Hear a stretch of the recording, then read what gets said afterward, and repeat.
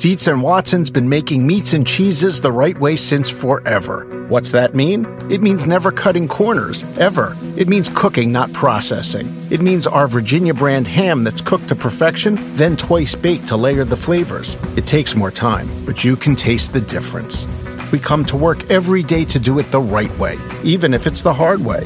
Because if it's not right for us, it's not right for you. Dietz and Watson, it's a family thing since 1939. This is the story of the one. As head of maintenance at a concert hall, he knows the show must always go on. That's why he works behind the scenes, ensuring every light is working, the HVAC is humming, and his facility shines. With Grainger's supplies and solutions for every challenge he faces, plus 24/7 customer support, his venue never misses a beat. Call quickgrainger.com or just stop by. Grainger, for the ones who get it done. I'm going to take the Browns in this one. I'm going to go Bills with the upset here. I'm picking the Bucs to win this game, 31-28. Ball is going to be wet because your center is going to have swamp ass. Yes. And it's going to be like throwing a watermelon on some plays. Man. Damn. Like, they're all so, like, you don't understand the context of them, and you're trying to piece together exactly what's happening in the sound bites that we start the show with. And sometimes I'm unable to do that. Well, I mean, first off, some of those were the picks of my game, so you knew what they were. I didn't like those, okay? All right? That was not good. And then I was talking about swamp ass, probably because I was talking about Jimmy Garoppolo having to play down in Tampa in the hot sun and all that, which it didn't look like he had an issue. No. But either way, football's back. We're back. Yeah, buddy. Did you have a good Sunday? I did. I mean, doing nothing, just sitting on the couch while I just worked my ass off. Yeah, you're good. You were working. No, I was working too. Yeah. By watching the games, preparing for this podcast. Right. I was working. Right. And my wife got the kids out of the house for a little while, so I could really zone in on what was happening. Okay. Like you guys do. I don't know the multiple TVs that you guys have. Yeah. Well, you gotta get. Yeah. You don't need multiple. Even when I'm at home, I mean, I can't see every game. No. So you just have one TV. You just went one. TV. You red zoned it. Red zoned it. Okay, that's a good safe way to go. Until the Sunday night game, and then I watched as much of you guys as I could. Yeah. Yeah. Go ahead. What were you doing? As much as you could. I'm a Lions guy. And that game was typical Lions, because they get you. Damn, I know. They always get you to a point where, and I'm going to get fired up. Yeah. I don't like to do that. Yeah, I love it. I'm going to get fired up a little bit. They get you to a point where you kind of believe. You have hope. Like you have hope, right? You sound like a Jets fan. New head coach comes in, you're like, I got a little bit of hope. And then that goes away, and then you have your first game of the season the next year, and you're up, and you go, I got a little bit of hope. And then that eventually goes away as well. Although I am happy to see that Matt Stafford is, I feel like he's skinnier. Did you notice that at all? I don't know, because, you ditch me some weeks, but I said he looks really good when his preseason game 3. He looked very much in shape and toned a little bit better, more athletic, right? He looked good? He's sexy for you in his uniform? I mean, he always has been. I don't mind a little chunkier Matt Stafford. But more cushion for the pushing? You like that? You're good with that? That's the tie. Also, okay. Yep. I mean, what the fuck are you wearing today, man? What do you mean? Johnny Company guy today? How dare you dress like that on my podcast? It's the first time I've worn the NBC logo, because I went with I got the blue Are you trying to be pants. Mike Tirico or what? Like, get out of here. Even Mike makes fun of me for that. Because I have a backpack that has NBC, I have a water bottle that has NBC, and he doesn't even like He that. doesn't even do that. I'm trying to support the company. I don't know why that's such a bad thing inside the company. All right, well, I had to make fun of you for something. I mean, it's just status quo for the podcast. All right, we got a good one. We do. We're going to try to hit every game, at least give it a little bit. Going to go 2 deep dives. I had out on Twitter, at CSimsQB. We put it out to, fan vote. What games did they want me to dive into on Monday that I could give a little bit more in-depth analysis to? Shocker, okay? This just in. Baker Mayfield and the Cleveland Browns was picked, and did that end up number 1 or number 2? And then that was 1. Everybody wants to know what went on there, and I feel like I got a pretty good feel with that. We'll give you a deep dive in a minute. And then number 2 was my homie. Yep. Whenever he plays, I watch Patrick Mahomes versus Jacksonville Jaguars. I thought you meant Gardner Minshew. Oh, I thought that was your funny. new homie. You're a funny guy. Yeah. So we got that. We're going to do a deep dive into both of those games, okay? Then we are going to do, I checked the rule book at some point where I got to rant about a few things. You looked through the rule book and you found some things. I found some things. Might not have been aware of. Apparently, right? They were not aware of some of the rules of football, okay? And then the other one we're going to do is, Damn, okay.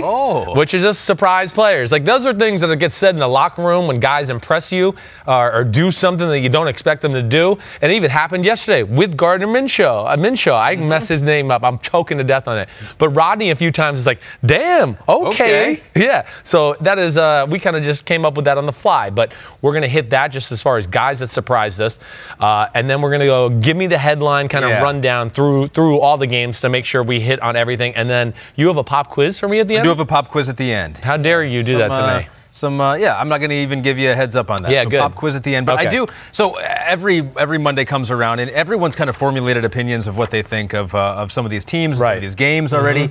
You've gone back and looked at film on a couple of them, so I like to get kind of a second look. And how often do you change your opinion when you've seen film as opposed to watching? Well, this is something you'll find out. Like on Mondays here, I'll say things and go, ooh, but I'm not sure, and I'll give you the real answer on Wednesday when I really get to look at things. Sure. But on TV scouting or TV look, I try to be as transparent as I can be. So you're like the coach. You're like the coach that says, I got to go back and look at film. Self-scout thyself is what they call it. So give me the headline on a couple of these. Because cool. I know what I think, but I want to hear what your headline is. Yeah. Our first Sunday night game was Patriots versus Steelers. Yes. Thought it was going to be competitive. I think most people did. Yeah. I believe maybe you picked the Steelers to win this one. They did not win. It was Patriots 33-3. It was as surprising, which we shouldn't be surprised anymore by the Patriots, but it was still surprising. As surprising of a start for both those teams as I think you could get. Yeah, the headline is just, I don't even know what to say there. It's just like, wow, New England is in midseason form week 1. I mean, just that's a long headline. I know, that is a one. Not catchy. Just an absolute, what do I want? A well-oiled machine is what I really want to say, okay? Maybe that's better because, first off, we saw it in the preseason. Didn't matter who was playing quarterback. Hoyer, Jarrett Stidham, Brady when he did play his little bit. I mean, they were moving the ball up and down the field. But yesterday, again, just shows you once again the barrage of plays and personnel sets and variations of tempo that the New England Patriots offense can do. It's just so special, let alone Brady being special with it and still being able to throw the ball as good as just about anybody in football, except for maybe one or two guys. But Brady is amazing. And then here's the last thing. Of course, this is a phenomenal effort, but this is the big thing. And this is where the Patriots are scary. The secondary is so damn good that they're going to be able to match up with anybody in football. And when they have that, then they have this versatility to mess around with the other 6 or 7 guys up front. And versatility within those players, too, to change up game plans as far as what they want to do just with their front 7, let alone the creative stuff they're doing on the back end. And, hey, I'm not giving up on the Steelers. I still think they're going to be a good football team. But I am little concerned about what is going to go on. They need another guy other than Juju Smith-Schuster. I just don't know who that's going to be. Even superstar receivers, they need a Robin. Every Batman needs a Robin, right? And if you really go through football and look at it, like Julio Jones, he's had people there to help him out. He's got Calvin Ridley now. He was Mohamed Sanu before. Hey, Antonio Brown had Juju Smith-Schuster there next to him. Even Odell Beckham Jr., he was there in New York. Sterling Shepard was there. There's other guys there because if defenses overplay their hand to stop that guy, you got to have one of the guy that puts a little fear into them, and I do worry about that with the Pittsburgh Steelers. James Washington had a couple catches for 51 yards. Yes, right.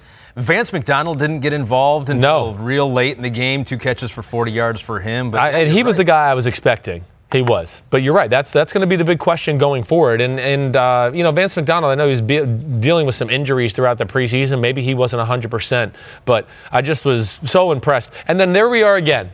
Why is it that I want to swear because it gets so annoyed. The motherfucking New England Patriots are the only ones running trick plays in football. I mean, the team that wins it every year, somehow they think they needed a tactical advantage in a game where they blew the damn team out. Mm-hmm. And they do let's throw it to Julian Edelman and he'll throw it back across the field. And nobody else does that in football. That to me, again, they're always looking for any advantage possible.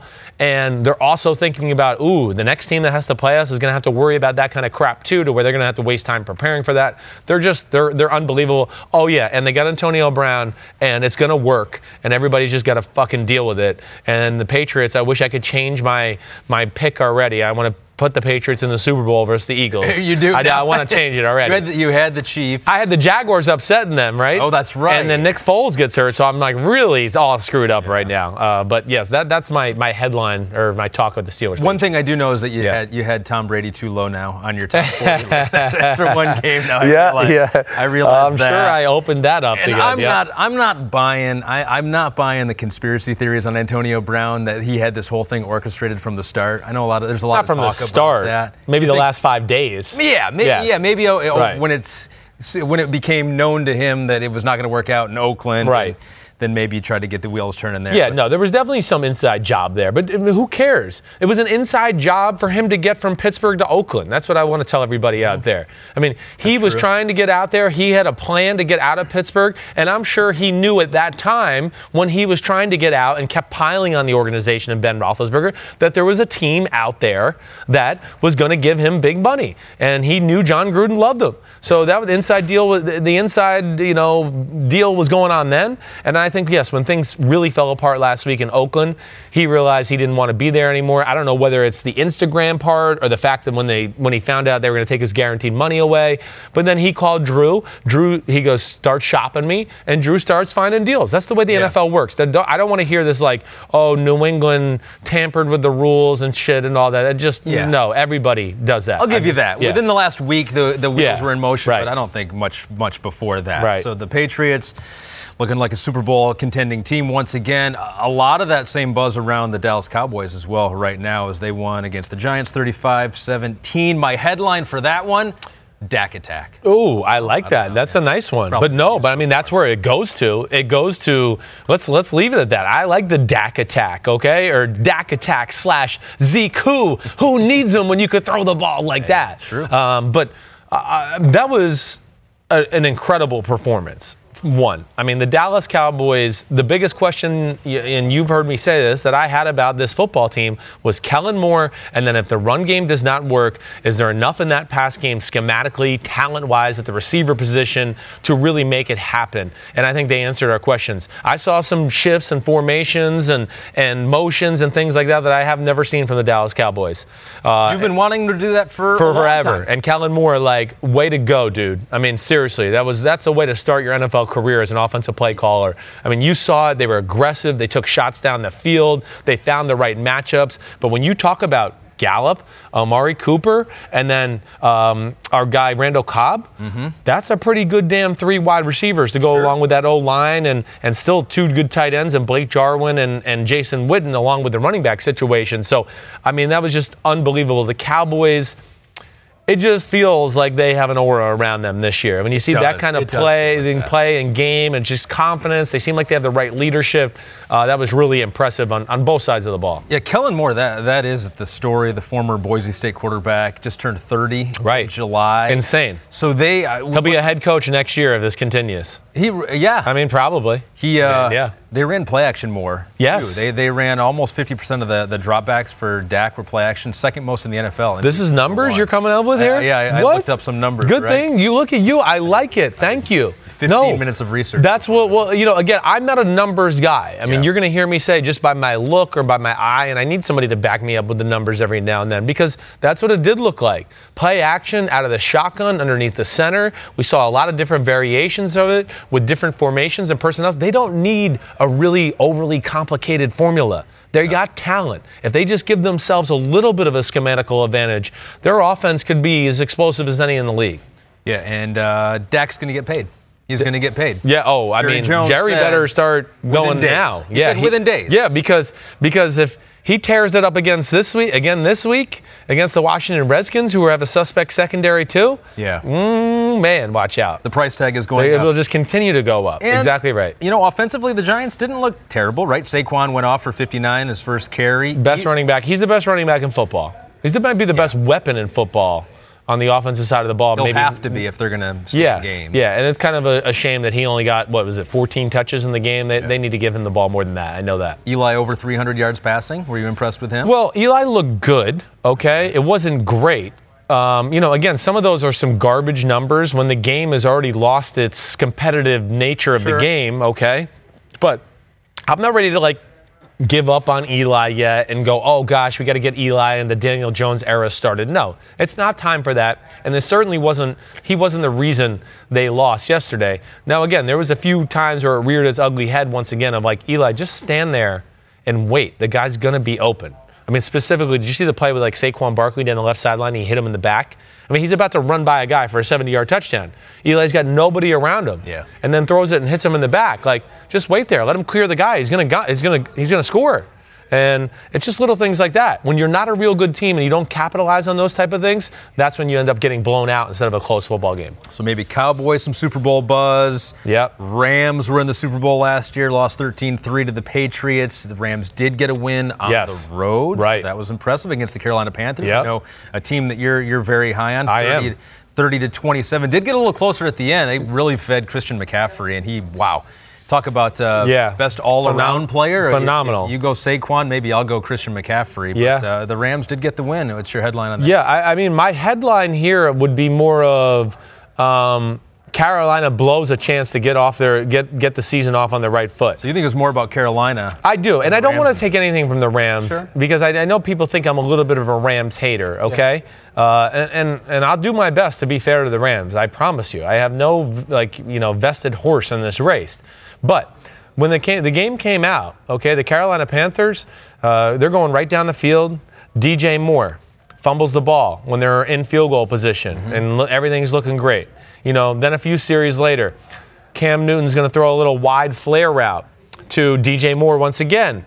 Ball got tipped at the line of scrimmage, but they called it a backwards pass, and there was never an angle to say, ooh, that definitely wasn't. It looked like the ball went forward a little bit before it hit the guy's hand, but there was no clear angle. So the Rams recovered it on the 4 or 5 yard line. They scored a touchdown there. So the Carolina Panthers really put themselves in a bad spot, let alone Cam threw a bad interception as well.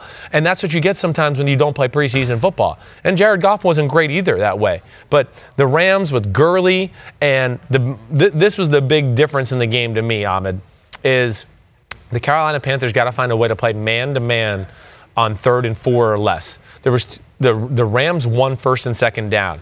So they had a lot of 3rd and 3s, 3rd and 4s. And if you're going to play zone against good offensive coordinators, they're going to find a way to exploit the zone somewhere and get an easy, oh, it's 3rd and 4? I got a perfect play to get 5 yards against the zone defense. Yeah. Oh, it's 3rd and 3?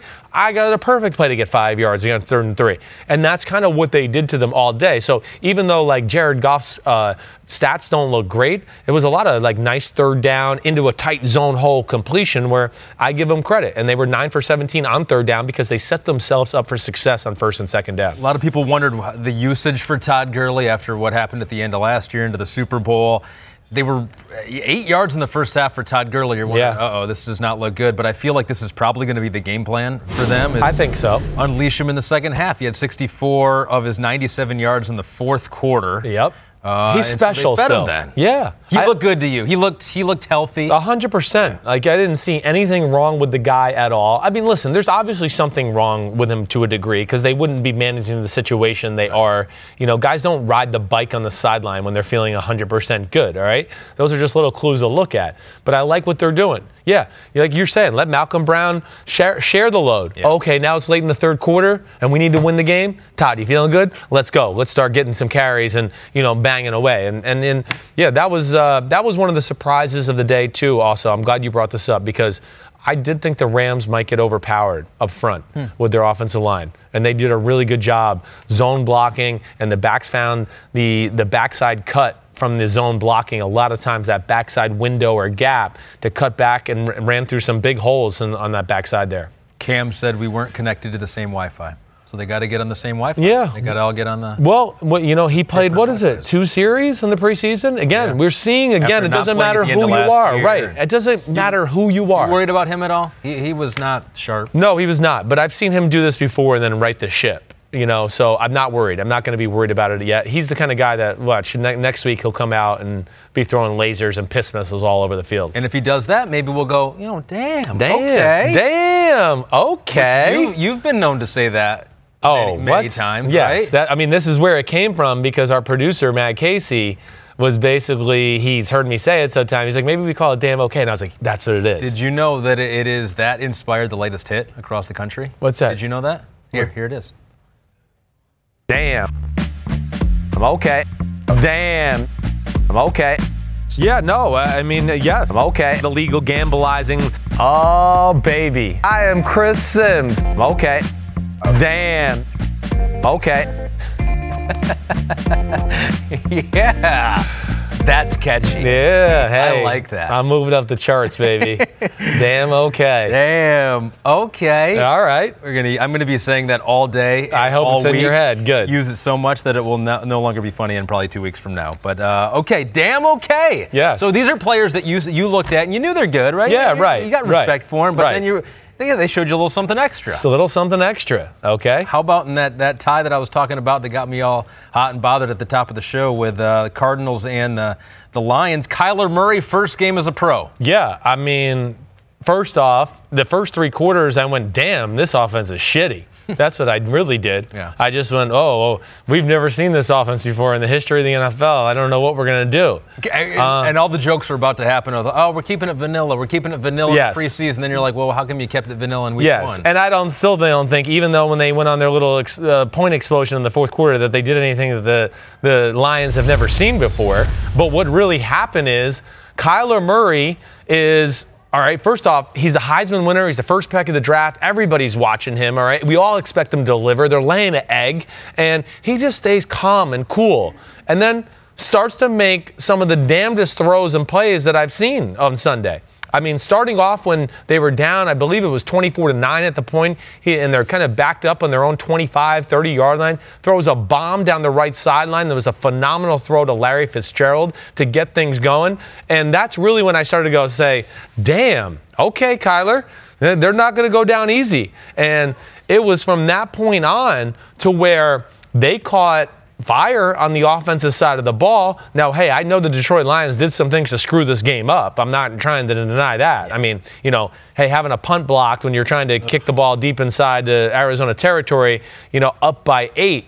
If they have to go the whole field there, I'm not so sure they win the game. But the timeout with Darrell Bevell, too. Horrible. It was horrible. They would have picked up the first down. They let them off the hook, but it doesn't matter, and that's what we see in football.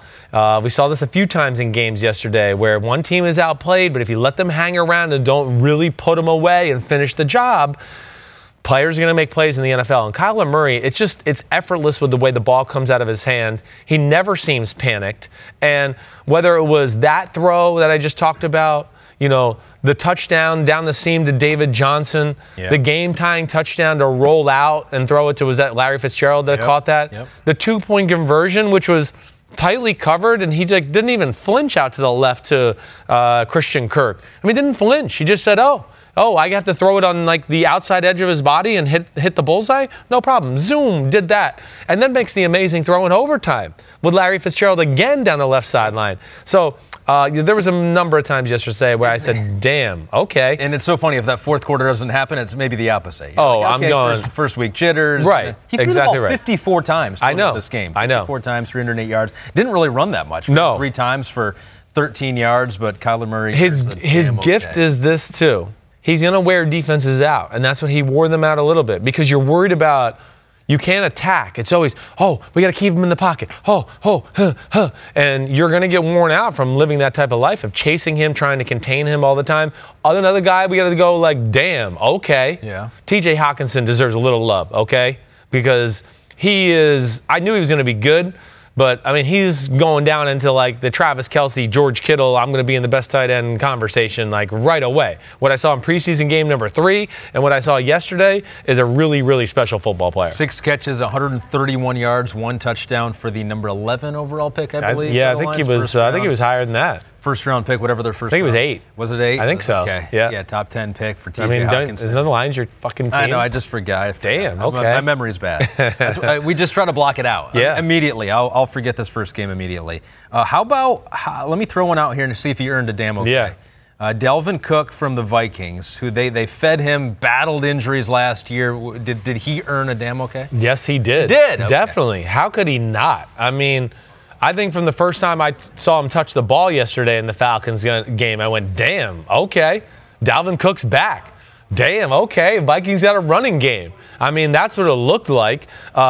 This is going to be a very interesting addition to this defense. And why I pick him for this or you pick him, Dalvin Cook, either way, is because, okay, year one, he looked good. He tore his ACL. Last year, it's still recovering from the ACL injury. Not easy when you're a tailback and your job is to run full speed and plant your knee and leg into the ground and cut back and make moves and do things like that.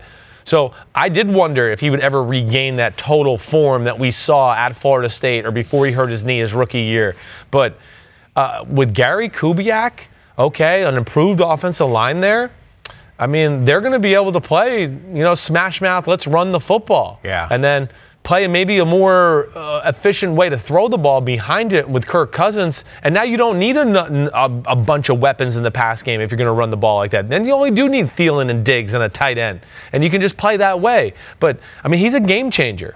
I mean, we saw it in preseason game number 3 when he broke an 85-yard touchdown run? Yeah. And we saw it yesterday, where he's a home run hitter. Yeah. Oh, we get a turnover, we can give it to Dalvin Cook, and he'll put us right inside the 5 here in a few plays. And his longest run was 22 yards. No, he just kept ripping off 5, 10, and 15. his average was 5.3, and so 21 carries, 111 yards for Dalvin Cook. Kirk Cousins threw the ball 10 times. It's 8 for 10. Right. Didn't have to. He didn't have to. Exactly. I mean, Atlanta shit the bed. There's no other way to say it. That was disappointing for Atlanta. Matt Ryan played pitiful.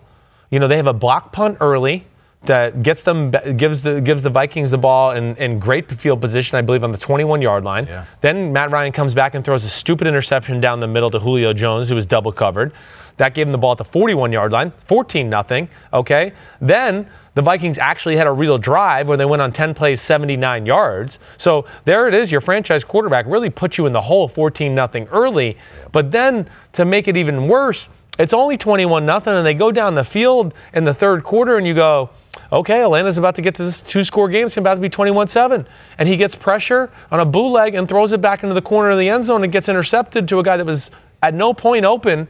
And that really ended the game right there, because then Dalvin Cook and company ripped off a few other plays and went down and made it 28-0, and that was night-night Atlanta. Yeah, I mean, it's 28-12. It almost seems like, maybe it was 28-0. Worried about Atlanta. I'm worried about Atlanta, Ahmed. I really am. Line problem. And they lost their starting guard today, their first-round pick from Boston College. Lindstrom is going to have to get surgery, I think, on something, his foot, his leg, either way. I was worried about their offensive line before yesterday.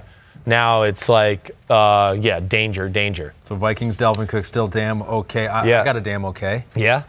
Andy Dalton in Seattle in the rain, 418 yards and 2 touchdowns. What? I hear you. Damn okay. He deserves damn okay. Okay, Andy. Without A.J. Green. Without A.J. Green, which would have been really scary. The Bengals, first off, he deserves a damn okay. Zach Taylor deserves a damn okay, Zach. I see you, because I questioned your damn offense and whether you should be hired. And what Zach Taylor did, and I had said this on the pod on Friday, and I know you didn't do it with me on Friday, but I said the one thing that I give the Bengals a fighting chance with the Seahawks is Zach Taylor came from the Rams. He's played them for two times a year for the last few years. So he's got an understanding of what kind of plays give that Seattle defense some issues. And he dialed up a number of Seattle beaters. So damn okay to all of them. But really, my main damn okay would have been to, their first-round bust from a few years ago, John Ross. I mean, John Ross comes back to the city where he went to college, University of Washington, and goes off. I mean, I was just like, damn, this guy's just not going to make it. He's going to be a bust. It's a damn shame. He's fast as hell. We're never going to see anything from him. And he was flying all over the field. Bombs down the middle for a deep post, kind of a jump ball bomb down the left sideline where he was open, and Andy kind of underthrew it, but he still caught it, scored another touchdown. I mean, he truly showed his worth that he looks like he could be a Tyreek Hill-ish type of weapon that way, where you can do a lot of different stuff. Speed sweep, here you go. Zoom. Okay, post. Zoom. Slant route. Ooh, watch out. Zoom. You like my sound effects? They're good sound effects. I did. Those are good. It brought me into the moment. And listening to him talk is really interesting, too, afterwards, because he did talk about it. He lost confidence. He had to get that back. Of course somehow. he did. And it seems like it's very easy when you're a first-round pick to feel like it's all going to fall into place for you. It's going to be not come easy, but it should happen eventually if you put in the time and the work. And it just wasn't happening for him. So he had to reassert himself in 7 catches, 158 yards, 2 touchdowns for John Ross. The third, Bengals still lost by 1 to Seattle, 21-20, but that was still... it was a really good game. It was a good game. It was. And, I mean, Seattle, I'm not shocked that they didn't blow out Cincinnati. I mean, Seattle is the king of, like, the ugly win. That's what they do. They've been doing it the whole Russell Wilson era. He was looking for DK Metcalf.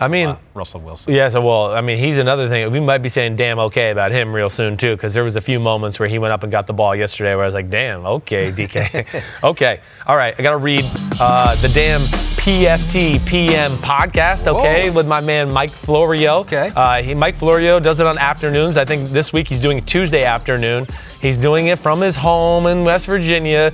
He's too big time to work here in Stamford, Connecticut. But the PFT PM podcast, Mike Florio, Mike is going to dive into every little subject in all of football. It's always worth a listen, and he's going to give you some great insight to what's going on behind the scenes with agents, business, whatever it may be, some of the things that maybe main sports people aren't going to talk about on TV and things like that. That's the beauty of Mike.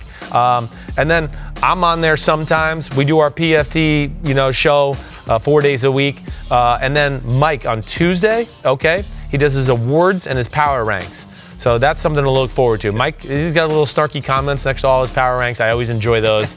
But either way, Mike Florio's PFT PM podcast, always worth a listen, man. Mike is one of the smartest football people I've been around. Well connected, smart. Yeah, I mean, takes. He's connected is right, and he always has a good idea of NFL player, agent, and how to kind of connect it all, and that's where Florio's awesome. Yeah, okay, all right. And you spend a lot of time with him. I mean, I'm sick of the guy, honestly. Right. Sick of him. So we should stop talking about him. The hell with him. Deep dive into some film here. Okay. So we let you guys at home vote on the Twitter poll on which games you wanted Chris to take a second, third, fourth look at from the All-22 camera. Yes. I don't know how you get access to that. You must know the right people. Yes, I do. I know the right people, right. But you looked at the first game we're going to go deep dive into is Titans and Browns. Later on, we'll take a look at the Chiefs and Jaguars and my homies, how he looked. But the Browns offense, that is really the one unit that I think has the most hype, the most expectation, but also a lot of the most question marks because we just haven't seen them all together as a unit. You looked at the tape, you dove into it, you noticed a couple things here because I got a copy of your sheets. Yeah, and your handwriting actually is very good. Well, thank you. I can read most of it. Thank you. I'm a true cursive script writer, as you see. Which they're not even teaching in schools anymore. Did you know that? Cursive? Is that right? No. Gosh, it's so much easier. People are missing out. Calligraphy now. It's going to be gone in 20, 30 years. The first note here, and I know you got it. Yeah, I want to know what you think is interesting. But I thought it was interesting. So you liked their offense more when it was not in the shotgun formation. You thought in the shotgun formation, which they were in a lot, right? They were just a little pass happy. I agreed. And you liked what you saw from them, but more under center. Yeah, I fell in love with what Freddie Kitchens did last year with Baker Mayfield because they got in a lot of like power running formations and put Baker Mayfield under the center a lot. And they played through the run. And then off that, they did the play action pass. And you've heard me say probably before, play action pass is the best way to get 15 and 20 yard chunks in the pass game. There's nothing to be. Did you watch New England last night? Did you see what they did? Yeah. I mean, it's play action pass. Julian Edelman over the middle, 20 yards. Yep. Play action pass. Gordon over the middle, 20 yards. I mean, that's a great, when you have a run game and a running back that causes or takes the attention away of those second level linebackers, it's a great way to sneak people behind and do that. So they missed that. Yes, I thought they were way too pass happy through the game. They played into the hands of Dean Pease and Mike Vrabel and what they wanted them to do. Okay, and for a lot of ways here. First thing is, I think the Browns O-line is a better run blocking O-line than pass blocking O-line. So that's my one little issue right from the start. Okay, you got a great running back. We know that in Nick Chubb, so that's good. But really, what happened too, and Kevin Byard made this comment after the game. And so this is why I was interested to really. He goes, we knew Baker was a gunslinger, so we wanted to throw a lot of different looks at him. And let me tell you, they did.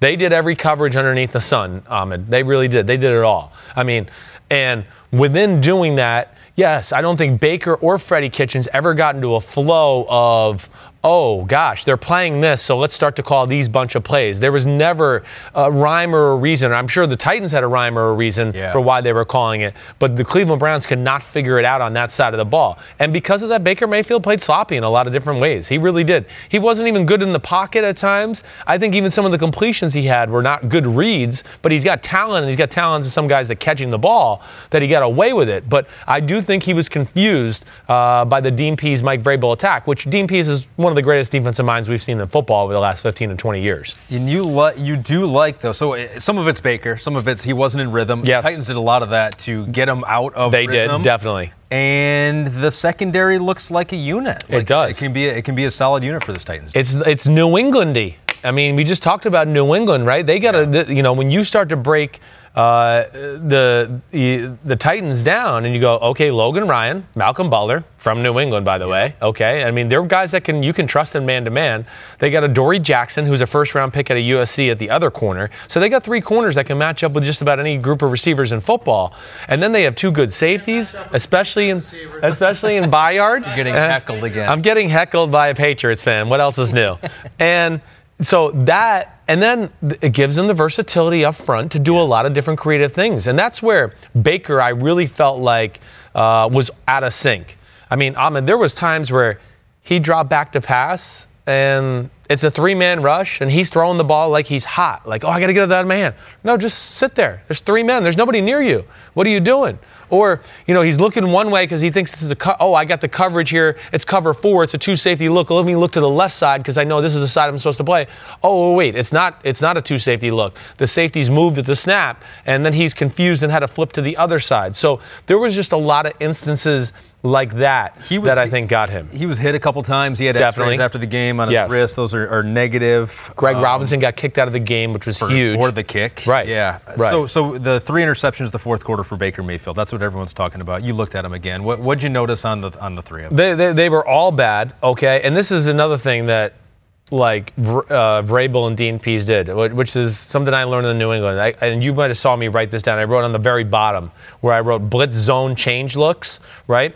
They made it look like they were sending a lot of people, right? They'd have like 6, 7, 8 guys at the line of scrimmage, and then the majority of them would bail out.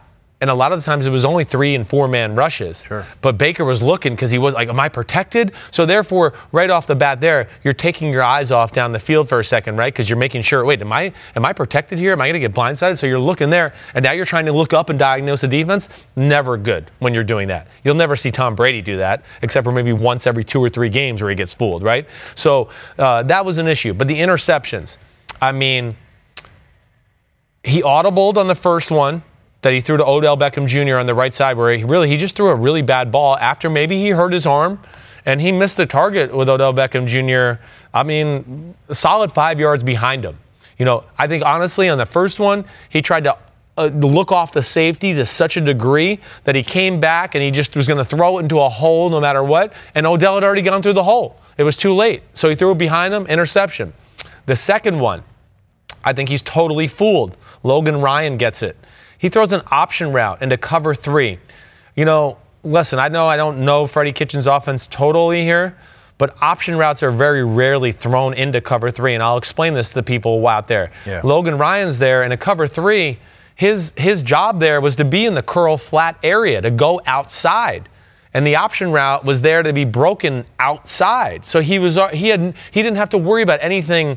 If the receiver went inside, there was other people there to take it. So Logan Ryan had nothing to worry about other than, I got to get outside here. And Baker Mayfield kind of just locked onto it and threw it. Logan Ryan gets the pick. And then on the last one, he throws a ball to Jarvis Landry over the middle, who's running like an under route, 5 yards straight across.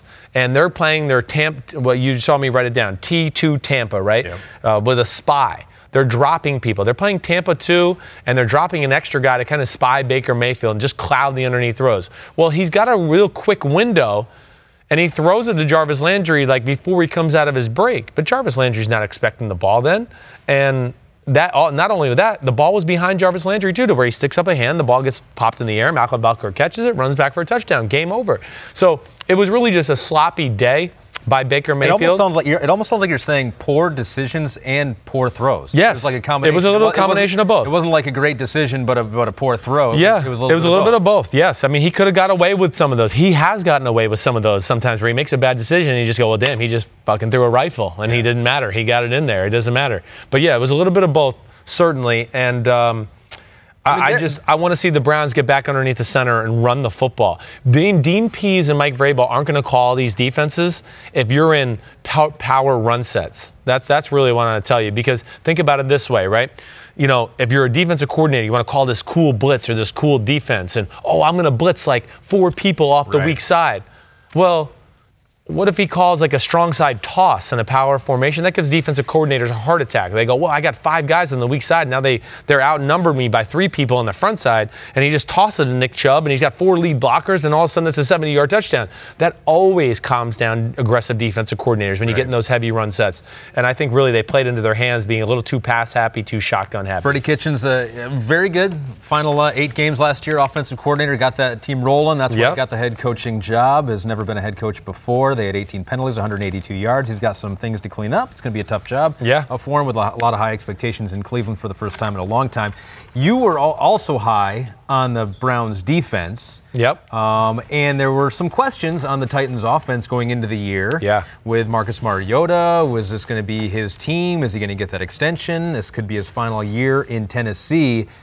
A lot of good things. You also noted a newcomer in A.J. Brown, the Ole Miss wide receiver. They got him in the second round. And so Titans as a headline with Marcus Mariota. Yeah, that was a positive first game. A really positive first game. I mean, guys like A.J. Brown, yes, who you go, wow, okay, because he was hurt on the early part of the preseason. We didn't get to see a lot of him. He comes out in week 1, I mean, and I wrote down in my notes, I mean, he's a bigger, faster Jarvis Landry. That's what he is to me. Wow. That's what he looks like. That's a pretty big compliment. Yeah, I mean, he's physical and he gets the ball in his hand. He's hard as hell to tackle. He can run through arm tackles and he can break your ankles. That's where. And then I'll even say this, as compared to Jarvis Landry, he probably has a little bit more straightaway speed than Jarvis Landry. So when you go to the Titans offense, first of all, not only do they have 3 tight ends that are legit, and Delaney Walker, Jonnu Smith, and then 85 is like McCoy Pruitt or something like that, who they use as like an H-back. But then when you go Humphrey as the slot receiver, Corey Davis is the other one, and A.J. Brown, you start to go, damn, they got a little talent here. They didn't even use Humphrey much. No, they did not. They did not. They went a lot of heavy tight end sets, right, and really put the Browns in some mismatch issues there. But running the ball was phenomenal. And Mariota didn't let the game get away from him. Arthur Smith, the new offensive coordinator there, they didn't ask Mariota to do anything outside of his comfort realm. They just trusted their overall game plan. It was a true marrying of game plans. Okay, we're going to confuse Baker and not let up big plays, and we're going to run the ball on the offensive side of the ball, take a shot or 2 off a play action pass, and have a screen or 2, and get creative. And that's where things kind of change too. What'd you think of that screen? Because obviously such a huge play to Derrick Henry, 75 yards or something like that. And he almost dropped it right away too. They threw it to him. He bobbled it for a second, which has been a question with Derrick Henry, but he caught it. And he's got the weirdest running style, I think, of anyone. I know. It almost looks like he's running in slow motion, but no one can catch him. Because the strides are so damn long. I mean, he's a giant. If you saw him in person, you'd be like, oh my gosh, how do people ever tackle this guy? I mean, it's one of those kind of things when you see him. But screenplay was phenomenal. The game's 15-13, okay? You know, let's not forget that. It's 15-13 with, I want to say, 3 minutes left in the third quarter, and you're going, ooh, momentum is on the side of the Browns. People don't really know how huge momentum is. Momentum is huge. Momentum is real, as my man Ray Lewis says, okay? Momentum is real, all right? And it got squashed from that point on. That was the changing point of the game, because here we go. Ooh, the Browns, they put together a nice drive. It's 15-13. The stadium's going crazy. They do a play action to Derrick Henry with Marcus Mariota. He drops back, looks down the field, and then dumps it to his left, and it's the parting of the Red Sea. You would have got 30 yards at least, okay? 30, that's it. You wouldn't have got 75-yard touchdown. Then I would have run out of bounds. You would have run out of bounds. You're like, don't hit me, hit me. Blow the whistle, blow the whistle. But that was the true changing point of the football game. And, hey, they not only a good play, they caught the Browns in the right defense, and Greedy Williams didn't stay home. Greedy Williams is playing a cover 3 defense and followed a deep crosser a little too far across the field, which allowed then the Titans O-lineman to kind of out-leverage him on the outside and just basically have a wall of people in front of Derrick Henry as he ran up the sideline just straight for a touchdown, and then followed that by Baker Mayfield interception, and the game just fell apart from that. So it's 15-13 late in the third quarter. Browns get the ball back. He throws an interception, gives him the ball in the short field, and all of a sudden it's 29-13 and no time, and it's like, oh crap. We were probably too low on the Titans. The Titans, they played that win in your in game. Yes. In the final game last year, which was Indy. Right. They lost it, so they were almost a playoff team last year. Now they win by 30 against. We're in the playoffs 2 years ago. Yeah, so we're probably maybe a little low on them. I know. That's a tough division. I know. I picked them to go last. I'm not going to lie. I did qualify it with many times with like saying, listen, this is a great division. If the Titans went to the playoffs, I wouldn't be like, oh my gosh, I can't believe they did this. It's one game too, and you're like, it was close late. But still, no, they were more impressive than I thought. I think maybe we were too low to your point, to what you're saying. Before we turn the page on this deep dive, offensive line for the Browns. You said better at run blocking than pass blocking, but what overall grade would you give them game number 1? Oh, game number 1? Oh, well, somewhere in the C to C minus range. You know, Baker Mayfield was under duress at times. And really, the biggest issues came from really Chris Hubbard more than anything. You know, he's got talent, but at times he gets into like, instead of being a tackle where they like, you know, do kick steps, right? Or they call it bucket steps where they kind of go like this and do this. He got the times where it was like, are you playing one-on-one basketball? He was literally like, I'm dancing around for all those listening out there. Like, when that's just not when you do that, you're screwed. Like guys like Cameron Wake or Harold Landry, they're going to abuse you and they get you in positions like you're worried about a crossover in basketball. That's not good for an offensive tackle. They don't have a basketball. You don't need to worry about that. No, exactly. Yeah, interesting. Okay, all right. So run the ball, Cleveland. Nick Chubb is too talented. And it'll calm down defenses, especially if you want to make the games, a little more simple for your second-year quarterback who still hasn't seen everything underneath the sun. I wrote at the very bottom. Yeah. Or maybe I did. I thought I did. Maybe I didn't. Oh, you made a mental note. I thought I did. But you know what I did think of with the Titans D versus the Browns, though? What's that? I wrote at the very bottom. I wrote Texans last year. I would bet you Texans last year have a New England staff that they went back and said, oh, Baker Mayfield threw 3 interceptions out of the Texas game last year. I wonder what they did. And again, I didn't go back and watch that game, but I remember it a little bit to go, and they flooded a lot of passing zones. They erred on, let's drop people into coverage and just let's see if Baker tries to throw these, rockets into zone coverage, and he did, and because of they got some picks, and I think that was a little bit of the game plan yesterday. A couple weeks ago, Baker said people want to see us lose just because the hype is so real. So a lot of people are happy after that. Yeah, I'm sure they are. I know how Browns fans are feeling right now. They're just like, here we go again. Why did we get our hopes up? Why did we do that? No, I'm not. Don't give up on them yet. There's a lot of things to be positive about. A lot of good talent. Yeah. Let's do the deep dive on Chiefs and Jaguars in a second, but I want to do a couple more headlines. Yeah, here. cool. Because the headline in Philadelphia was almost going to be pretty nasty. Yeah. Like those fans were booing, and the first it was 17-0 Washington, and then they got rolling, and then they came back, and Carson Wentz looked like the potential MVP candidate that he could be. That a lot of people. Yeah, Wentzylvania. I mean, my headline is like, thank God we signed that guy. Okay, and that guy is Deshaun Jackson. All right, that's. I mean, he was. This is the turning point of the game again. All right, there's 2 things that were turning points in this game. But first off, Deshaun Jackson, the stress he puts on defenses. This is something they've missed dearly the last year, especially in the Philadelphia offense. Philadelphia has a million ways to throw the ball to Ertz, 5 yards over the ball, 10 yards over the ball. Aguilar. Some back shoulders to Alshon Jeffrey on the outside. They have a million ways to do all that kind of stuff. Backs out of the backfield. They can hit them any way they want. Rolls out of the backfield. But one thing they have not had, and especially last year, was somebody to scare the defense, especially like the secondary.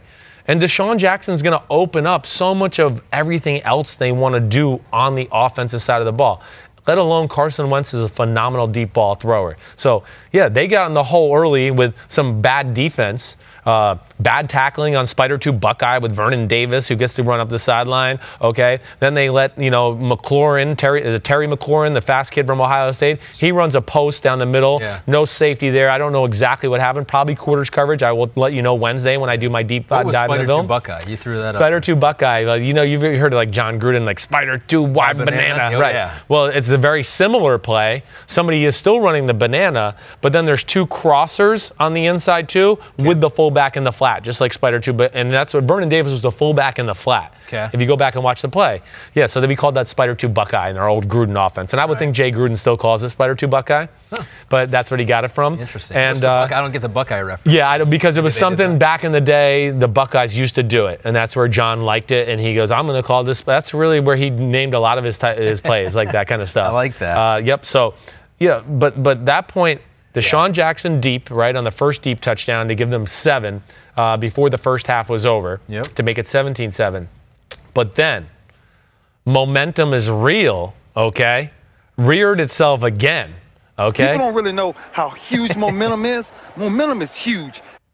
It's huge. It's huge. It's huge. And nobody knows that more than Doug Peterson, because there they go. They get the ball in the third quarter, okay? And here they go. They're like backed up. I mean, they're on like I don't know what it was, the 30-yard line, I'm going to say, somewhere along those lines. Yeah. And, 4th down and 1 on our own 30. No big deal. Stay out there, Carson. We're going to go for it.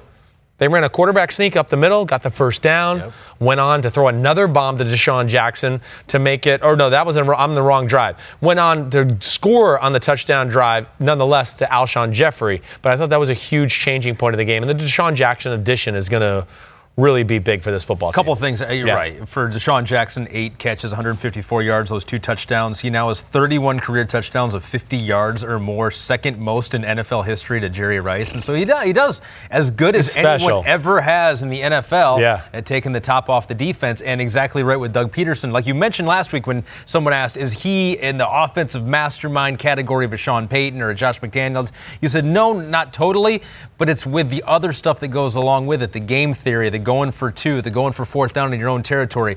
They really, I don't know if that's with him in an analytics department, but it seems like they really embraced that side of it and gotten an edge. That's where he's a great head coach, where I'll say he's a better head coach than some of those people I might have said, the offenses were better than him. But I mean, he instills confidence in his team. They have a little bit of a renegade way about them. Like, our coach is fearless, and we're fearless too, and screw you, and we're going to beat your ass. And I love watching the Eagles play football because of that. They've won 5 straight now versus their rivals in D.C., Washington. So the Eagles get the win there. It looked like in New York the Jets were going to go to 1-0 on the year. They were up 16-0 on the Bills. The Bills had a couple turnovers. Josh Allen early on. It was like, it's not going to be their day. Going to start the season 0-1. Nope. Flip the script in the second half, and the Jets lose to the Bills 17-16. Haven't you heard nobody circles the wagons like the Buffalo Bills? Okay. That once or twice. I mean, that's. What's your headline on that one? That was it. Oh, that's all I got. That's all I got. Sorry. Reuse it. That's fine. They do that too. I mean, my other thing would be, like, what a wow moment for Josh Allen. I mean, talk about answering some criticism. The first half I was like, damn, he needs to rein it in big time. Right. He could have thrown 5 interceptions in the first half. Threw another bad one that luckily there was a penalty on that it got wiped off. But he was just way too gunslinger backyard football in the first half of the football game. But they have a great defense. The defense never let the game get away from the rest of the football team. And then what happened? Third quarter, offense kind of found a rhythm. And Josh Allen found a rhythm, and he's talented. And this is what happens, again, like Kyler Murray, when you let talented guys hang around when they should have already been put away. Sure. They're going to get hot at some point in the game. And you just hope that you're up by enough to where it doesn't matter if they get hot. Oh, we're up 28-0. He can get hot. Great. There's only 7 minutes left in the game. He's not going to score 28 points in 7 minutes. But they were only up, 16-0. Mm-hmm. And that's just not enough. That's not putting the team away in the NFL, not in this current state right now. Especially after getting all those turnovers. Yes. Right? You've gotten all these turnovers. You got 2 interceptions from Josh Allen. You got some fumbles. And so it's not only did you 4 turnovers to 1 and you win the game. Yeah. that's a heartbreaker, right? You never see that. You never see that. I mean, you never do. And McDermott has Gase's number a little bit. This is why I picked the Bills to win the game, because even going back to last year, where I know they split the season series, the Dolphins and the Bills, because Gase was with the Dolphins. Yeah. Their offense was in Strugglesville last year against McDermott. He obviously has a beat on it. And the Jets offense struggled yesterday. They couldn't put the game away when they should have. And one last thing I'll say about the Buffalo Bills. I don't think they managed the game the right way in the first half either. I mean, they got rid of LaShawn McCoy and they just said, like, fuck it, we're never going to run the ball again? Yeah. I mean, look at what they did running the ball.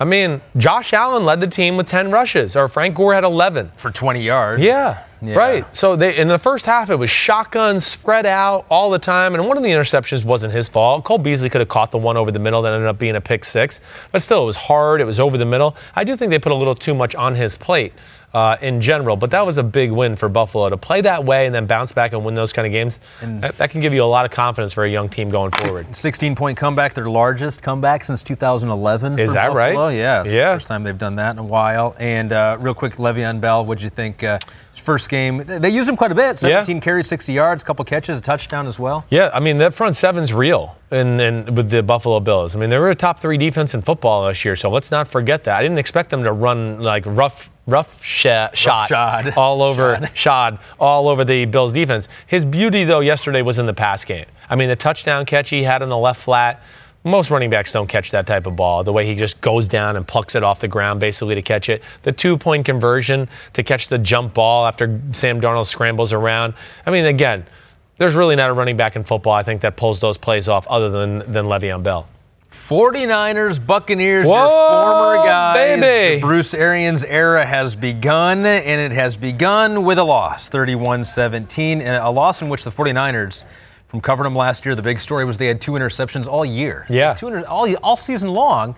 They had 3 in this game, 2 of them run back for touchdowns, 2 pick sixes against Jameis Winston and the Bucs. 49ers win 31-17. The headline of that game is... Whoa, which quarterback can screw this up more? Okay, I mean, like either one. Yeah, I mean, Garoppolo or Winston. I mean, Garoppolo was off target. I mean, again, I'll go back. You heard me say, I think last week, I hope it was with you. I mean, his feet are everywhere. You know, just again, I'll just say it real quick. If we were all standing in the middle of a clock, he will have somebody open, let's say at 11 o'clock, and he will step to 9 o'clock. Or step to 8:30, and I want to go, well, yeah, that's why the ball isn't where you want to be, because your legs are like over there throwing it to the hot dog guy in the stands, and yet you want to hit the receiver down the field. I don't get that. It's just not going to work out. And then, yeah, they'll throw a dicey ball like that out in the flat. Vernon Hargreaves gets the pick six, but it didn't matter because it was the same old damn Jameis Winston. I don't know what he's thinking. I just don't. There's just no governor with him at all. You know, it's just too reckless. You know, and especially the one at the end of the game, he's going to throw a screen pass, and the running back's all bottled up with people around him, and he just, the hell with it. I'll just try to loft it up there, and hopefully he catches it. Throw the ball at the guy's feet and just move on. Like, come on. It just did not look good. I feel bad for him because his good is really good. But his bad is really horrible, and he's going to have his ass on the bench if he continues to do this. And from hearing you talk about Bruce Arians' style, a lot of times having the quarterback hang in the pocket, we've seen it with Andrew Luck, we saw it with Ben Roethlisberger, now we may see it with Jameis Winston. It is extend the play, try to make something happen at the end of it. Yes. I don't feel like that's going to help Jameis get rid of these moments that we've seen so much in his career. Not enough easy completions in that offense. If I was going to complain about Bruce Arians, hey, I don't care who you are. I mean, you saw Tom Brady last night. They found ways to get let's get him off in a good rhythm early. And you looked at it and you were like, damn, people are just fucking open. And he's throwing the ball 4 yards and they're getting 10, and he's throwing the ball 6 yards and they're getting 20. It's just that's what a good OC does. And yes, for me, it's too much of always like we're looking for the big shot down the field, big shot down the field. And if you're always preaching that and practicing that, then you do get used to that as a quarterback, and you start to just always think, let me get ready, let me get cocked and ready to throw that ball down the field, and you do stupid shit. But that 49ers defense, it's good. It is. You think your buddy Kyle's happier than mad at this point after week 1? Yeah, I think he's happy. They found a way to win a football game where they did not play their best football, and their quarterback made a few plays to help it along, even though it wasn't perfect. Yeah. But I still got faith in the 49ers for this reason. They have a good defense, Yeah. It's going to be better than last year. They have an offensive line and a run game, and that's going to afford them the luxury to kind of wait for Jimmy Garoppolo to come along to where, yeah, he might not play good football these next 3 or 4 weeks, but they might get away with it because they have other things, along with Shanahan's great game planning, that can just help massage Jimmy Garoppolo as we go along here. 49ers hope they have their franchise quarterback in Jimmy Garoppolo. Still some questions there. The Colts no longer have their franchise quarterback in Andrew Luck. He is retired. Phillip Rivers from the Chargers still there, and it was the Chargers 30-24. In a game that Jacoby Brissett, I mean, he kept them in it. He did. The Colts were in this game up until the end. A lot of offense. Your headline of Chargers-Colts. Damn field goal kickers. Okay. Yeah. I mean, Adam Vinatieri left 7 points on the board. Did. Yeah. This Very is strange. Very strange. You know, to miss an extra point, to miss a 29-yard field goal. And I don't know what the other one was. I'm going to say it was like in the 40s something. It wasn't like it was a bomb like from 58 yards or anything like that, okay? But, you know, I think overall in that game, it was about what I expected. I expected this to be an up and down and, you know, exciting football game in general. Overtime. Yeah, went to overtime. Jacoby Brissett answered the question for me of whether he can be clutch and bring them back late in the football game. He did that. T.Y. Hilton was phenomenal. And the damn wall. They built a wall, okay? The Indianapolis Colts built a wall. It's called their offensive line. Oh, yeah. And they can smash mouth people in the run game. Well, Marlon Mack, 25 carries, 174 yards. You never heard that before, huh? You like that wall one? No, I haven't heard that one. That was the first time. Have you used that before? You know, yeah, I have. Do you know who's going to pay for that wall? Who's going to? Chargers again? Jim Irsay. Oh. Yeah. I got it. Got him. I got it. Okay. Yeah. Yeah, but it's true. They ran the ball well. Jacoby Brissett's going to need that. What do you think of Austin Eckler and Justin Jackson? They both had 58 and 57 yards respectively. Right. Eckler had the touchdown. Look at Eckler's receiving. 6 catches for 96 yards and 2 touchdowns. If you're Melvin Gordon sitting at home, you're like, oh, that's not great. No, I wish Melvin would just come back. I really do. He doesn't have any leverage to stand on. They're not going to trade him unless they get some offer that just absolutely blows them out of the water. I do think he would help that football team. But, yeah, you could see why they're not panicked, right? I mean, you saw enough to go, yeah, those guys are pretty damn good. Mm-hmm. Eckler's dangerous. I mean, what he can do in the pass game and then some of the runs he had late in the game and in overtime to win the football game, that's why they feel good about that situation. Yeah, it might not be Melvin Gordon, but they're not going at such a drop-off that our team's going to fall off earth here. And if you feel that, then you say, well, let's trade him and get something. If we feel okay with what we have at running back, it's not Melvin Gordon, but we feel okay with it. I know. They're drawing a very concrete line in the sand. I think the worst thing they can do is just sit on him and have him sit out the whole year and not get anything for him. Yeah, no, I'm with you. Or I'm always rooting for the player. I just want him to come back and collect the checks he's supposed to get. Yeah. I mean, come on. There's only, they're right now they want a first round and something else to get him, and that's just not going to happen. Did you say a concrete line in the sand? Yeah, I was waiting to see if you caught that. I was just wanting to see. Between the wall and the concrete line, it's just I got you flustered. You didn't know what to say when I said the wall thing. You were totally like, oh no, I have my NBC shirt on. Are they going to get mad at me here for a rough shot in there moments ago? Right. Like, I don't get any just keeping you on your toes, all right? Yeah. Keeping you on your toes. All right, Peter King podcast. All right, that's every Monday. Football Morning in America column each Monday. And then he does a mini podcast of Football Morning in America as well. Okay, Peter reads snippets of his column, goes a little deep dive and talking points and things he's heard around the NFL. And then Peter is on PFT Live with me and Florio every Tuesday, okay? We have a three-way on live TV. Yeah. It's a threesome on live TV. I caught that. Yep, okay, good. Just wanted to make sure. But John McDonald's laughing. I just want to make sure you laugh. But come on, Peter, like Mike is connected in a different way throughout the NFL. Peter has great access to players and coaches. I mean, he's a star media guy. Therefore, he gets all the big stars, whether it's for interviews for his column or his podcast. Check that out. Peter King, Football Morning in America column each Monday. Deep dive. Chiefs, Jaguars, the game that you guys wanted Chris to take a second, third, and fourth look at. Of course, we want to look at the Chiefs' offense. Of course. Could be a historic offense this year with the MVP at quarterback, who everyone said, 50 touchdowns. Well, there you go. You're not going to do that again next year, but he's still going to be pretty good. Well, he might do that again. Oh, I've been calling it. I've been saying it's going to be 50 plus, just so you know. Well, he's well on his way. I mean, we'll see. He only has 47 more to go. Yards at halftime. Yes. A little hobbled at the end of the game. Yeah, a little scary. A high ankle sprain, but played through it and is going to keep playing through it from what we've heard so far. You've looked at the tape, and it's obviously a lot of good stuff from Patrick Mahomes. But there is one quote you have here that you wrote down, and I'll read it verbatim except for a couple bleeps. Mahomes putting a effing display on throwing guy. Moments in the pocket, subtle but awesome. Yes. Where the hell did I write that? I'm trying to look where the hell I read it. Subtle. Subtle. Yeah, well. With 2 underlines. Mahomes putting a fucking display on throwing to guys is what that was supposed to say. Yeah, that was it. But I just said throwing guy. Okay, I was hurried. I didn't quite know what that meant. Yeah, because he makes throws where we take it for granted at this point. It's just like routine because we're so used to it, and he spoiled us to such a degree. But there's just little plays. Like one of the first drives, might have been the second drive of the game. I'm trying to recall in my brain. He's got Travis Kelce on a deep cross, okay? And A.J. Bouye is following him across the field. He gets a little pressure. He kind of moves up in the pocket while he's also running to the right and just flicks the ball 30 yards downfield and puts it right on the money to where Travis Kelce gets to catch the ball, doesn't even break stride, and gets to turn up the sideline, and A.J. Bouye just barely clips his feet to tackle him. Yeah. But that's the special stuff. Then he has another throw.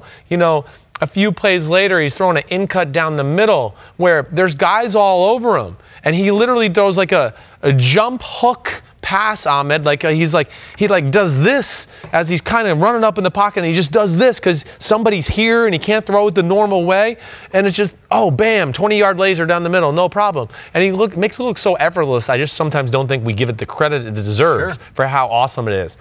But he was awesome. Andy Reid, thank you. That's where we got to go. I mean, it's Andy Reid. I'll read the quote there. Go ahead. Andy Reid, effing awesome S. Yep. Effing awesome S. So here you go. Yes. Andy is flooding the zone, attacking the rules. Right. That was your note. He's picking apart what the Jaguars want to do. A Jaguars defense that you thought is probably extremely one of the talented. Top 3 in the NFL, maybe? Yeah, definitely. I mean, talent-wise, it is. I'm still not going to back away from that. But here's my problem. And anybody that has listened to my podcast in history, when you only play 1 or 2 defenses, and now Andy Reid, who's famous for off of bye week wins or first game of the year explosions, because if you're just going to play 1 or 2 defenses, then he's just going to go, I got a whole offseason to sit here and tinker with ideas because I know I'm going to get this defense 90% of the time. I just don't care who you are. The Jaguars might get away with that against a lot of teams. They're not going to get away with it with the upper echelon teams in the AFC. It's got to change to a degree. Same with the damn Seattle Seahawks. There's a reason Andy Dalton threw for 405 fucking yards because Zach Taylor says, I know the defense are going to play 90% of the time. They're not going to throw any curveballs at us. And we got a million ways to do it. And that's what Andy Reid did, let alone it's just unreal some of the things he did on the offensive side of the ball. It really is. He's got more people moving and going in different directions and people crossing each other up with play action passes and a fake shovel pass and just so many creative play designs to where the Jaguars defensive players, their heads are spinning. So for so long, it's that cover 3 defense for Seattle. It's like, we're just going to do what we want, what we do best and beat it. And we're going to have better athletes than you and you're not going to be able to beat it. But now teams are beating it. And Andy Reid showed teams how to beat it once again in week number 1. Are we seeing that the time where that defense's usefulness in the NFL is coming to an end? I mean, I think it needs to, yes. I mean, unfortunately, I think it's already gone on a year too long for a lot of teams. But, you look at Seattle, right? Okay. You look at the team we're just talking about, the damn Jacksonville Jaguars. Okay, the Chargers run it. Okay. Who else? The Falcons run it. Lost yesterday. Okay. It's spread throughout the league. There's just too many people that run it. There's too many people that know it. It's a lot like when I was in Tampa.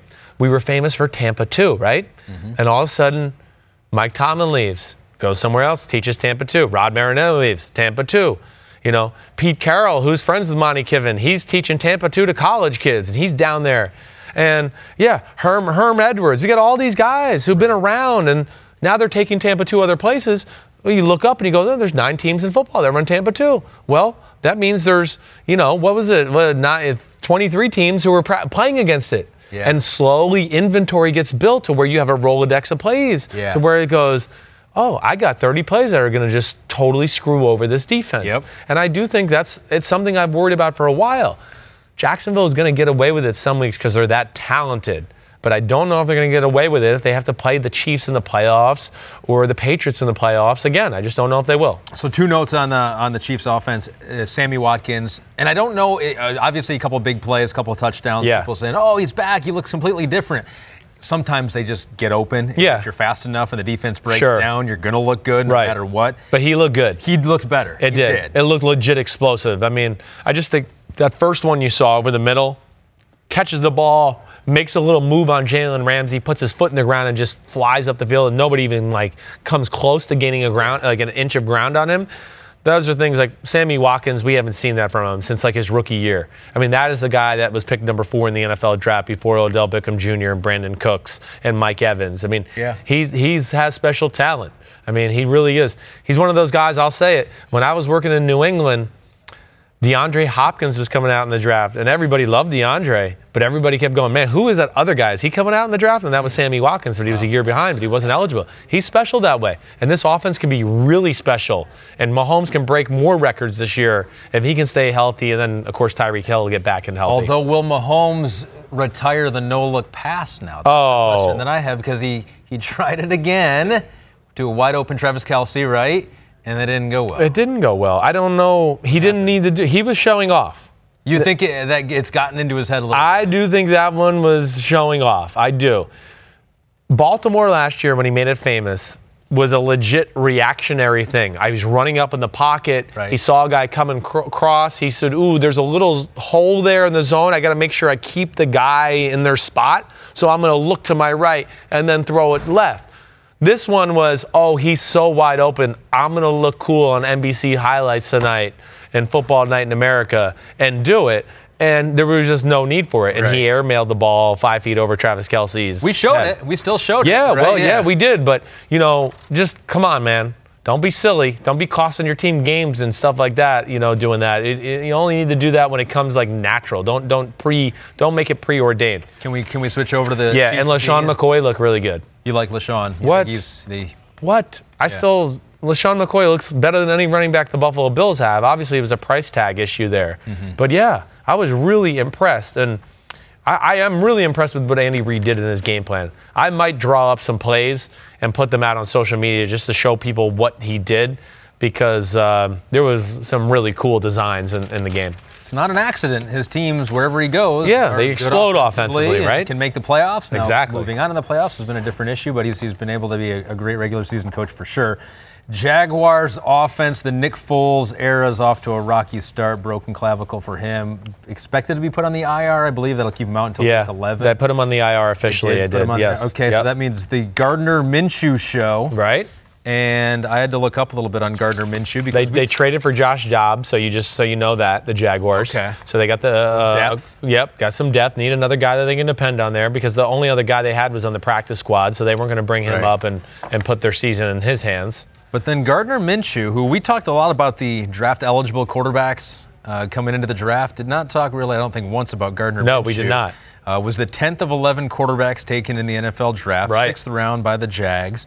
Started his career at community college, then went to East Carolina. Then his final year as a graduate student went to Washington State with Mike Leach there. Broke school records, was the Pac-12 Player of the Year, but thought maybe a little bit of a system quarterback. Haven't really heard of him that much. And then he goes out there, goes 22 of 25, 275 yards, and 2 touchdowns when Nick Foles goes down. Yes. What'd the tape look like on him? It looked pretty damn good. Yeah. I mean, it's a blessing in disguise a little bit. He got to play so much in the preseason. Was he better in the preseason than I expect him to be? Yes. Was I still concerned about their backup quarterback situation, given the fact that he's a rookie and he's never played in that type of offense or anything like that? Definitely. I know there was a podcast that me and Dad talked about it, where it just went, ooh, that's a dicey situation. The Jaguars, a team that are ready to win now, and if Nick Foles goes down, he went down, and now he's in. Now, he was not in over his head yesterday, and they have talent around him there in Jacksonville. He's more athletically gifted than I gave him credit for, even in the preseason. Really? He really is. Yeah, sometimes preseason's hard because you're playing against backups and third stringers, and you go, ooh, is that throw really realistic when starters are in there and things like that? You don't want to give him too much credit. Right. Yeah. But I saw enough yesterday to make me feel good about it. Now, they can't be like, oh, Minshew, we need you to throw the ball 45 times a game and throw for 400 to win. Like, that's not going to happen. But if they can get healthy on the O-line and get Cam Robinson back, because they're going to be able to run the football. That O-line is still good and overpowering there. And then, their receivers. When you talk about Marquise Lee, okay, D.D. Westbrook, DJ Shark, okay, they can all go and their weapons, along with Chris Conley, who came from the Jacksonville Jaguars. That's not a bad damn group right there to where they should be able to manage some offense. Now, they're going to have to manage him to a degree a little bit. They might not want to be as freewheeling and just in the shotgun as much. But if that defense and run game can come along, he's certainly athletic enough to make some plays, and his arm is good. It's legit. It's a good arm. I'm not going to say it's one of the 10 best arms in football, but it's like middle of the road NFL starting good. I bet you his arm's every bit as good as Nick Foles, okay? Now, Nick Foles' greatest attribute is his size, like we saw in the game. He can stand in there and, Chris Jones is hitting me. Oh, it doesn't matter. I'll still throw it 40 yards on the money for a touchdown. Yeah. That's a gift there. But either way, I'm not giving up on Jacksonville with Minshew at the helm. Okay. So, and by the way, he's the first quarterback from that draft class to play in a NFL game, because Kyler Murray hadn't played yet and Daniel Jones hadn't played yet. So, Gardner Minshew leading the charge was the first guy out there from that quarterback draft class. So having said that, though, with Gardner, I do know from looking at your notes here that you think a lot of people say the Chiefs, if they can outscore the other team, that's what they had to do last year. But you think that their secondary has a fighting chance this year. I do. The Chiefs' defense is different. It jumped out to me from get-go. First of all, the scheme is more sound. There's no blown assignments yesterday in the football game. That's encouraging. My issue for anybody that's listened to me on my podcast the last few years with the Kansas City defense was so many blown assignments through the years. Guys not sure what to do. Or, even in the AFC Championship game we saw last year. Brady's about to snap the ball, and the linebacker and the safety are looking at each other talking. And the play's going on, guys. Turn around. Like, Brady's about to throw it, and they're still communicating. That tells you too much shit was going on that defense. So Spagnuolo, I think the scheme and then the personnel fit they have there, which is it's as good a secondary as they've had in a long, long time. Honey Badger, the kid from Virginia in the second round, 22. I'm blanking on his name right now. Wait, hold on. I got their damn roster right here. What the hell is his name? Juan Thornhill. Okay. He's a freak of nature, but then you got Breeland, Kendall Fuller, okay, on the outside, and Charvarius, let me say his name, Ward, number 35, okay? Charvarius Ward. Yeah. It gives them a chance, is what I'm saying. And then up front, they're big. Chris Jones, Nandi in the middle of that defense, Frank Clark. It's rare. Hey, they have two fuck the play up players. What did you think of Frank Clark? Frank Clark, he got that interception off the tip pass. Got that, caused disruption. Where he's great and where he's going to be an upgrade, especially over a guy like Dee Ford, is Frank Clark's a beast in the run game. Yeah. He messes plays up. It's not going to go on the stat sheet, but there's a lot of times where the tight end's in the backfield and the running back had to run the other way because he goes, whoa, I can't go over there. The blocking's been dominated, and Frank Clark is responsible for that. That's a good thing. Him and Chris Jones is it's up there for two of the better defensive line tandems in all of football. So, that how scary is that, right? You got an offense that you're facing in the Chiefs that could score 40 every game, and then you got a defense that's no slouch either. Their defense is never going to look as good as it is anyways, right? Because everyone knows when they play the Chiefs, they're going to have to push the envelope a little. Yeah, that's true. So you're going to run plays where you're just going to go, we don't really like to do this, but this other group on the other side can put up 50 on us, so we got to make sure we kind of keep pace with them a little bit. It doesn't matter who your defense is. Tyreek Hill hurt. That's a bummer on the offensive total side bummer. For the Chiefs. A sternoclavicular joint injury. So something in the shoulder there is jammed up. The sternum, apparently. But no surgery, so hopefully just a couple weeks for Tyreek Hill, but you think that they can weather that storm with enough weapons on offense, obviously? Yeah, I do. And then you'll see the addition of Mecole Hardman into the offense more this week to kind of supplement that. He didn't do much in the game. It didn't look like he was really a part of the game plan in general. But I think once Tyreek Hill went out, he got involved. He was in there more, and I would think they're going to have a few things for him this week as far as getting him the football. So Chiefs are who we thought they were. Yeah. Jaguars, even without Nick Foles, don't write them off yet. I'm not writing them off yet. I'm not. Okay. All right. Yeah. I like that. That was you cool? You good with that? Did we empty the notebook right there? I think we did. We got all of them. Yep. You got a couple plays diagrammed here on the sheet, but I feel like on a podcast, it's harder to. Yeah. Well, I think maybe I'll draw them on the for social, for YouTube, something like that, where I'll show everybody a few of the creative things that Andy redid. I'd like to see that. Yeah. So I do know we haven't talked about the Ravens and Dolphins. Mm-hmm. Lamar Jackson goes off, and the Dolphins didn't quite have a game plan for him. Yeah. Well, this is a little segment that I would like to call.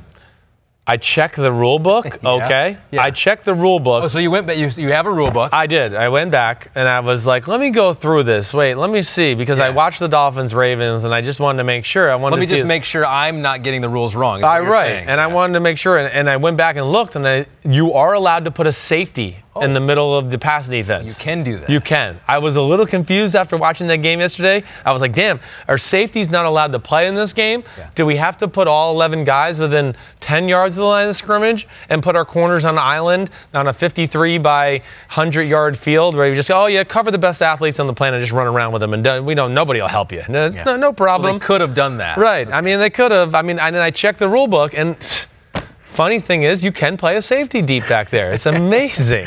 I mean, they were just concerned with Lamar running, or what were they trying? Yes, I mean they just overplayed their hand to a degree, and I'm sure. Listen, it didn't help that like the first play of the game was a 49-yard gash up the middle by Mark Ingram. I mean, I'm sure that was like, oh shit. Sure. We knew they were going to run the ball, and they still ran the ball, and they got 50 yards in the first play of the game. That'll scare you, but at some point. And I understand the defensive game plan. And I'm a Brian Flores fan. I know he's going to figure this out because he's a grinder and he's tough and he's just as determined as an individual as I've ever been around. Yeah. They stink, for one. Their roster stinks. Not good. And that's not Brian Flores' fault. Let's make sure we all know that. He's not the GM, okay? He took over a situation where, the team had a personnel set that doesn't fit what he wants to do, okay? So they're trying to get new bodies in there, and they're building for the future, okay? But he, went way too in on let's stop the run. And at some point, listen, I have no problem with that game plan. But at some point, when you see Lamar maybe hit his third bomb in a row, you start to go, okay, the guy's hot today. He is an NFL quarterback, by the way, and a first-round pick. Maybe he can start to hit these guys wide open down the middle of the field. And Lamar Jackson, I'm sure, was a little disrespected by the way some of these defenses lined up, where he was like, are they really going to play this against me and let me just have a receiver with free access just run down the middle of the defense and with no pressure. A lot of times they're standing back there with no blitz. No, and they have no great pass rush there in Miami either way. But that was as bad of a bludgeoning as I can ever remember on an opening day. And it's hard to know who are the Ravens. Do we really quite know yet? No, probably not. But it was impressive, and they were the team that had 50% of their passes were play action, so they were trying to keep them off balance, and they had run against them. So they were another team, 50% of their passes play action. Them and the Cowboys were both right around 50%. Did you look up anybody else, or did you just know those? Were the only two that I saw. Okay, that's all right. Sorry. I just was wondering. It's because I do work, and then you want more. See, I shouldn't have done it at all. No. How dare you? Why did I do that? Okay, one more read, okay? Because I am. And then a pop quiz. Oh yes, that's right. I'm so good at pop quizzes. All right, the Mike Tirico podcast. I mean, he is freaking Mike Tirico. All right. I know. He's only the greatest announcer on earth right now. All right. And maybe the nicest human being I know as well. But to go along with that, Tirico, okay, Coach Dungy, Rodney, Florio, they're going to break down week 1 on the Mike Tirico podcast. That'll be a good listen. That's what we just did. Well, they did, but they're going to do it not as good as we did, okay? No, but you're going to get a lot of different angles there that I always think are great. I mean, Tirico, he knows a lot about what's going on in the NFL. He knows a lot of people, so he knows the little storylines that are going beyond the scenes. Dungy's going to give you the coach look. Rodney's going to give you the defensive, game plan and who's the physical team look. And then, Florio's going to jump in and throw out some conspiracy theories and probably crap on a few players along the way. But they break down week 1. That's available on YouTube. always a good listen. I mean, come on, those 4 guys, they're my homies. That's worth checking out. Mike Tirico podcast. We're always very complimentary in the promotion. I hopefully not podcasts. Too. I want to take a few shots. No, I think next week we do the opposite. We just rip them. Just go the whole time. Okay, why not? Let's just do it. We'll agree to do I don't even think I can do that to Tirico. I know, Mike. It's hard to find something. He kills you with kindness. It's just absolutely kills you. I can't even talk trash to him. We'll find something here. Okay, speed round. So this is what we got a pop quiz. Okay. That I did more research, even more than that one play action pass stat that it took me half an hour to look up. Oh, it's this pop quiz music. NFL has the player tracking data and over. Oh yeah, right. Next gen stuff. How fast they run and all that. Yeah, absolutely. So. Looked up a few things. Okay. So we'll see if you're on it. So they have the fastest ball carriers from week 1. So one single play. This tracks one single play. Yep. Who was the fastest ball carrier? It can be anyone from corner to running back to a wide receiver. Anyone who was carrying the ball. Does it have to be a certain distance? Does it matter? No. Although these are all longer. So they're all longer, so they get speed. Yeah, right. Okay. So they hit that full speed. Yep. Okay. It's 21.8 miles per hour. I'm going to go with Sammy Watkins.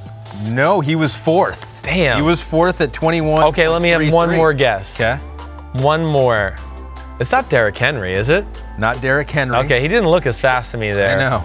I'm just wondering, Dalvin Cook looked like he was fine. John Ross? Am I missing John Ross? Not John Ross. Damn, who is it then? Number 1, his first rush of the year, Saquon Barkley. Oh my gosh, what an idiot. 21.8 miles per hour. Holy crap. I mean, what an idiot. So, I've only been talking about the damn run the whole day, and I forgot about it. And number 2 was a corner, Malcolm Butler. On the pick 6. Yep. Hey, I believe it. Malcolm can go. 21.5 miles an hour. If your team trusts you to cover Odell Beckham Jr. man-to-man on the island, they think you're fast, right? Number 3 was Deshaun Jackson, too. 21.4 miles. He was going to be the next name out of my mouth on his before I gave up. 51-yard touchdown. Okay, longest completed pass. They have this thing called air yards. It's how far the ball goes in the air. Travels in the air. Okay. Longest pass of week 1 through the air. Completed pass. Yep. Through the air, week 1, which quarterback was it? Ooh, okay. Let me look at the teams, pulling them up. I'm going to say Kyler Murray. Ooh, very close. Second, 55.1 yards. Did Carson Wentz get a farther one than Deshaun Jackson? 58.4. That is. Ding, ding, ding, ding. And they were the first 2 that popped in my head. Yep. Yeah, Kyler unleashed 2, like we talked about earlier in the show, at the end of in the fourth quarter, and then another one in overtime that were phenomenal. I think you're going to like this one. Okay. This one's called air yards to sticks. Okay. So what it does, it takes all your passes, and if it's a negative number, that means the ball traveled through the air like this many yards short of the sticks. Okay. If it's a positive number, it traveled this many yards past the sticks, on average. Like the first down sticks we're talking about. Gotcha. First yard okay. sticks. Yeah. Right. First yard sticks. So if you're just dumping it to, a running back, that's going to be -5 or 10 or whatever. Right, behind the line of scrimmage. Behind the line of scrimmage. Right. Behind the first down marker. Right. So positive number is you're going deep. Right. So who had the most average air yards past the sticks, you think? Not a name that I was really anticipating. No, not a name you were anticipating. Damn, okay, you just got me thinking now. I was going to say Dak Prescott. It was not Dak Prescott. No, okay.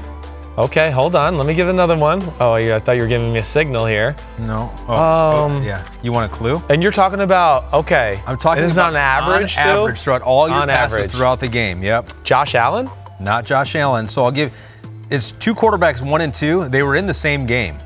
And this so it's Andy Dalton and Russ Wilson. No, it's not. Damn. And this game was a blowout. And it was Lamar Jackson and Ryan Fitzpatrick. Are you kidding me? me? Ryan Fitzpatrick, number 1. Averaged 4.9 yards past the sticks. Damn, I'm an idiot too for not even at least throwing that out there with Lamar Jackson. But I like that. Obvious. What was his at? What was his number at? 4.7 yards. 4.7 yards beyond the stick. Beyond the first down marker. So it's we're saying 14 yards basically, right? No, because it could be 2nd and 2, and you throw it past the first down marker. Gotcha. Okay, me not so smart. Me play football. Okay. I mean, this is the first time I've talked about it, so maybe that's not right. But me play quarterback. What do we got? One more here. Huh, coach? Throw it to him. One more. Okay. Let's see. I could do average cushion. No, let's do that. Let's do that. The average cushion that a receiver. No, that one's hard to get. This one team faced 8 or more defenders in the box per rush more than any other team. This team, the running game, faced 8+ in the box more than any other team I want to say the Ravens with the Dolphins early on, but that's not it, huh? Mm-mm. All right, 8+ in the box, more than any team in the game. Okay, hold on. Running backs faced it 73% of the time and 56% of the time, respectively. Both running backs on the same team. Both running backs on the same team. Okay, this is not easy, dude. I don't know. That's a hard one. It is. It's okay. I'm just looking at my teams. I gotta look. Okay, and it's not the Jets running backs. No. How about they stacked the box versus this team? They stacked the box versus this team. I don't know. I'm going to go with the Colts or the Chargers, one of those teams. Detroit Lions. Did they really? Cardinals stacked the box on C.J. Anderson 73% of the time, Kerryon Johnson 56% of the time. And surprisingly, number 3 on that list, Dalvin Cook, 47% of the time. So even while doing that to Dalvin Cook. Yeah, well, that's why I went to, because they're playing this Atlanta. They're playing the Seattle scheme. There's 8 men by the line of scrimmage a lot. So wait, the first one was who, though? Say that again? C.J. Anderson. C.J. Anderson? From Detroit. Right. And Kerryon Johnson was number 2. Man, so Arizona had a lot of people in the line of scrimmage, which makes sense why T.J. Hawkinson had a huge day. Right, that makes a lot of sense. It all comes together. It all comes together on Chris Sims Unbuttoned. There you go. That was good. Okay, I like those first few. Those were tough. I don't care about being wrong. I like those first few. Those were good. I can't believe I got Saquon Barkley wrong. All right, that's it. We're done. I can't talk anymore for a Monday. I'm talked out, okay? Thank you for coming and doing this as well. Yeah, absolutely. I like it. Don't ever wear that shirt again. Sorry. Okay? Or take the logo. I'll just take the logo off. No, don't ever wear that shirt again, okay? Don't you dare come on my podcast, me and Johnny Company Man, ever again, okay? I get it. Okay? Wednesday, Paul Burmeister going to be here. We're going to do the deep dive, the notes. I'm planning on having the big effort here on Wednesday, too. Okay. That's what Big Phil does Wednesdays. He's finally working again, so maybe he'll have a clue what's going on in the NFL. But Monday will be the deep dive. Paul Burmeister here. Please subscribe, rate, review the podcast. You know where to find me. I hope everybody enjoyed the Monday recap, and everybody enjoyed the Monday Night Football game. Saints-Texans going to be a good one, and then the dysfunctional Raiders versus the Broncos will be another good one. So I'm pumped to watch it. Peace out, homies. Be good. I'll wear Sims Unbuttoned logo next time. That's acceptable. You can do okay. Acceptable. Yes. And make sure to go by quarterback of the future. People don't really know how huge momentum is. Momentum is huge.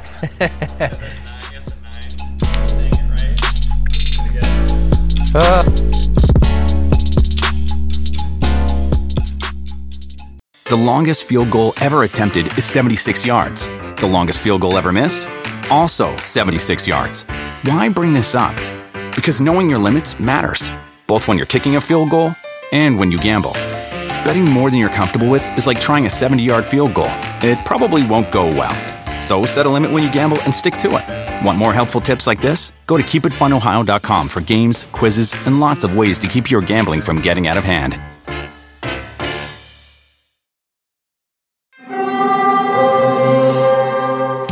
Hear that? It's the call of the Crave. And when the Crave calls, you know what to do. Try the $5 Bacon Bundle. Because the only thing better than a White Castle slider is a White Castle slider topped with crispy hickory smoked bacon. So pick any 2 of either the Bacon Cheese Slider, 1921 Bacon Cheese Slider, or Chicken Bacon Ranch Slider. And also get a small fry for just $5 with the $5 Bacon Bundle. White Castle. Follow your crave.